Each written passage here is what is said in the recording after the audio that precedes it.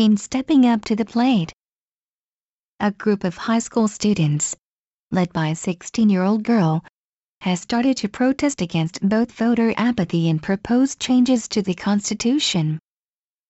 One student, named Ane, who uses only her first name, as is common online, has come to the forefront of a movement that has energized young people to reconsider Japanese politics and to engage in peaceful and meaningful protest.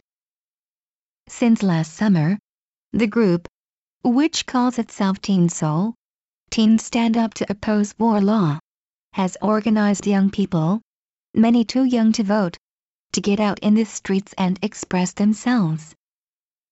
Younger than the university's students who protested under the banner of SEALS, Students' Emergency Action for Liberal Democracy, Teen Soul has been gaining a following among students in high school and even junior high school. They have been using the power of the internet to express their opinions by holding press conferences, making videos of demonstrations and communicating through Twitter and social networking services. They have done a good job spreading the word about themselves over the last year, gradually gaining attention. Whether they can actually influence the government remains to be seen. It is heartening, though, to see them break the stereotype of Japanese youth as passive and self-centered, and begin to participate in politics. As with the protests by SEALS, these high school students are taking an active interest in the effect of politics on society. Whether one agrees with their opinions or not, the fact that young people are paying attention to politics instead of mindlessly playing video games, shopping or watching YouTube videos is a welcome change. The group's activity reveals a potentially significant shift in the minds of Japanese young people.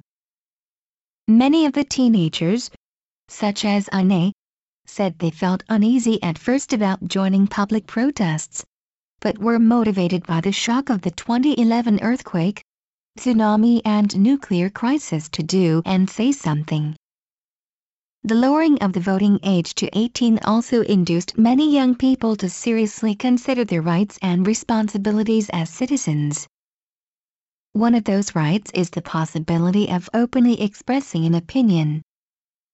Instead of being turned off by politics and easily distracted by consumer culture, more and more young people seem capable of thinking for themselves and expressing their ideas articulately and peaceably. That's important because for too long, Japanese youth seem to be indifferent to the most important issues facing the country. Now, they will be receiving more classes about the right to vote, which may further engage and activate them.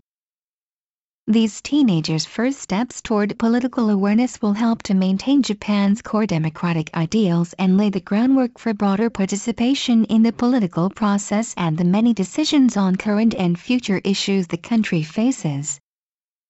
Wish those students well. They are the future of Japan. The Japan Times, February 14th.